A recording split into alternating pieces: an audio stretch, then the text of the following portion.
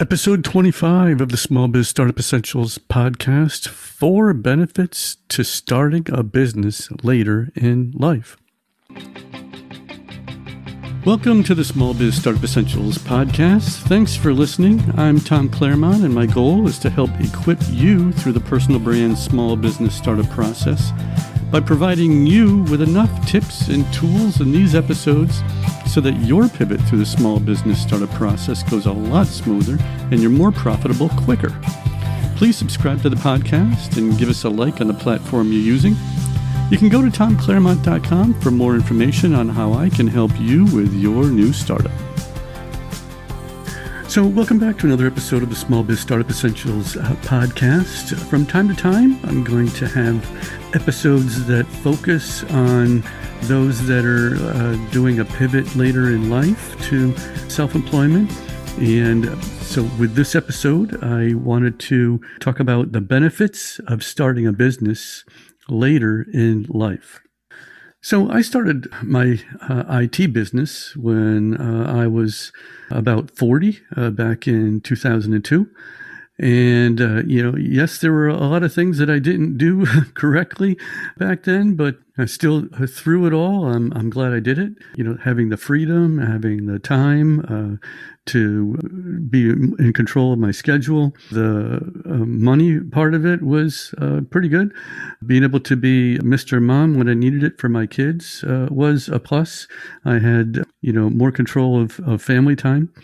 No boss was a big advantage, but also being able to say yes to the things I wanted to do and no to the things that I didn't want to do. So I just wanted to go over some thoughts today in this episode about, the benefits of starting a business later in life, in your 40s, 50s, or even 60s.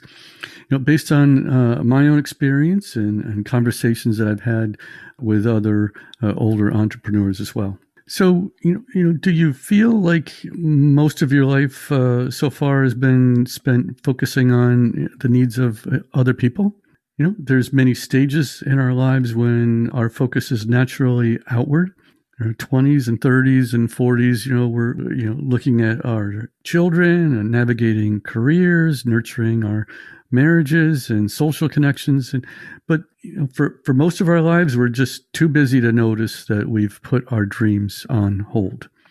Many people tell me that reaching their 50s is a big milestone because they suddenly realize how much their lives have been defined by other people. As their schedule starts to free up and their careers start to wind down, or at least, experience a lack of momentum, maybe, they start to ask themselves, what's next? And for me, about 15 or so years ago, back when I was living in upstate New York, I went to a guy, Dan Moran from Next Act. And we had a couple of sessions where we talked about, where I was at and where I wanted to go. And he helped me work through some things and have more of a better vision for direction, me with clarity on some things that I should do or not do. That was very helpful. It was, I'm glad that I had some coaching in that area. And, I'm a big fan of getting coaching as needed. And that was certainly a pivotal point for me in my life and focus as well. And if you're interested in Dan Moran, I'll put a link in the show notes for his website and business. Starting a business later in life can be, a great way to reconnect with your passions. You don't need to spend your life savings or go out looking for venture capital money to get started. My business started as an IT business, but over time, it became much more. So what are you passionate about? What do you want to change about the world around you, right? What problem do you wish somebody would fix? After all, business is about solving a problem for a profit, right? Maybe it's time to be part of the solution. And starting a business later in life is a great way to make friends with the people that share your interests as well. And I don't know about you, but when most of my focus was on raising a family, My friendships at my age level were sort of lacking. But now when I make business connections with people and start relationships in the business realm, I can form new friendships even with these people as well. So having new friendships in this new business venture that you may be starting is an added plus. And some people want to start a business because they're trying to fulfill a void in their sense of purpose in life, right? But, even if you're one of the lucky ones who's saved enough to retire comfortably for the next 30 years, no amount of money is going to give you that sense of purpose. But sharing your talents and passions and ideas with the world almost certainly will. But if there's one thing that I learned by running my business, it's life after 50 is what you make of it. If you choose to sit in front of the TV all day, watching reruns or binging out on Netflix, eating sandwiches and monitoring Facebook on your phone, don't be surprised if you feel old and tired. The happiest baby boomers I know are the ones that live the most active lives. They exercise regularly, they explore their passions, they start businesses, they simply do more. Starting a business later in life forces you to stay engaged. It gives you something positive to focus your attention on and tells the world that you're not ready to be invisible. And as anyone who's ever started their own business knows, running a company requires you to do mental gymnastics every day. Starting a business with a specific dream in the back of your head can really be a motivator. It may be that, even after working for 30 or 40 years, certain goals or dreams that you had a long time ago are still not being met. But having a business with a plan for success, that seems to be the way toward finally reaching those dreams you've always had. Do you want a better lifestyle that you've always hoped for? Do you have certain financial goals that you haven't had the opportunity to achieve yet? Have you had this idea stuck in the back of your head that keeps gnawing away at you and it won't leave you alone or go away? These are the types of problems that are good to have as an entrepreneur because it'll serve as your motivator from day to day and keep you moving forward as you plow through all the issues of building a business. Your dream should always be the primary motivator for starting a business. Without a dream, it's all just going to feel like another job, like you're just putting in your time to get more money.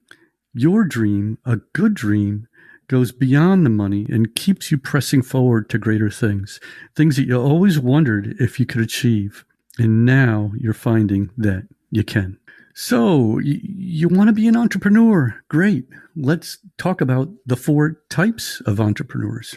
When some people put their toe in the entrepreneurial waters to see if there's, this is something that they'd be interested in or motivated to do, they'll eventually find that they'll need to make a decision of which type of entrepreneur they'll ultimately be for this current venture they're thinking of starting.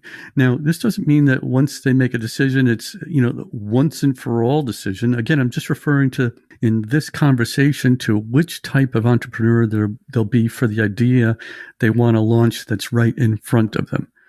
So Ryan Levesque, in his book Choose, explains it this way. There's 4 types of entrepreneurs: mission-based, passion-based, opportunity-based, and undecided. The mission-based entrepreneur has a clear and specific mission they feel called to pursue. Their cause is one that they would die on the hill for, as they say in the military. And their business, therefore, is centered around that. Mission-based entrepreneurs see something wrong in the world that they want to make right. It's safe to assume that most of these entrepreneurs have a strong moral compass, or at the very least, a desire to make a positive impact in the world. I've been doing some transitional consulting for a nonprofit called Freshwater Friends out of Buffalo, New York. They raise money for deep water wells to impoverished villages in India and Uganda. And the executive director for Freshwater Friends lives and breathes installing water wells. He's 100% committed to the cause and sacrifices his personal well-being and his life comforts as a result. And so far, they've installed 150 wells with another batch on the way. But a passion-based entrepreneur is fueled by a passion that revolves around a topic or a subject matter that they love, including anything from fishing or photography. I've been recently, corresponding with a lady that does pottery. In contrast to the mission-based entrepreneur who has a mission to right a wrong in the world, the passion-based entrepreneur wants to share their passion with the world and transform it into a business. Mission-based is all about serving by moving people away from something negative, whereas passion-based is all about serving by moving people towards something positive. Now, an opportunity-based entrepreneur is one who finds and follows a new area of opportunity and growth. They see potential where there might be an unsatisfied demand in the market, and they're typically the ones that ask themselves, how has somebody not solved this problem yet? Opportunity-based entrepreneurs are drawn to solving a practical problem they've come across that represents an unmet need in the marketplace. Now, an undecided entrepreneur, they're not rare. In fact, they might be the most common type of first-time entrepreneurs. New endeavors breeds uncertainty. And anyone who's decided to brave a whole new world doesn't always know the ins and outs of what they're getting into, nor, do they know just what it will bring out of them. How can people give themselves the best shot at success with so many unknowns? If you're like most people, you may have a hard time deciding how to put yourself into just one category, but we all tend to have one dominant type. So which one describes you? What are you normally good at? What do you find easy that others might think is hard?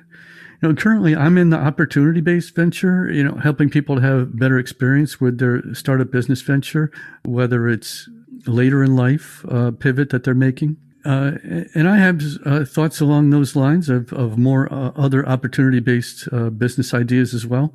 So I hope you can identify with this episode and see yourself in one of these roles, or maybe you're still trying to decide. If you'd like to discuss this further, send me an email, tom@tomclaremont.com, or reply to the comments in the link in the show notes. But folks, no matter what you do, please stay encouraged, follow your dreams, and don't give up. That's our episode for today. Thanks for listening. Please subscribe to the show so you won't miss any episodes. If you need help with your small business startup, let's talk. Shoot me an email at tom@tomclaremont.com, or you can book a free 30-minute discovery call directly from the website.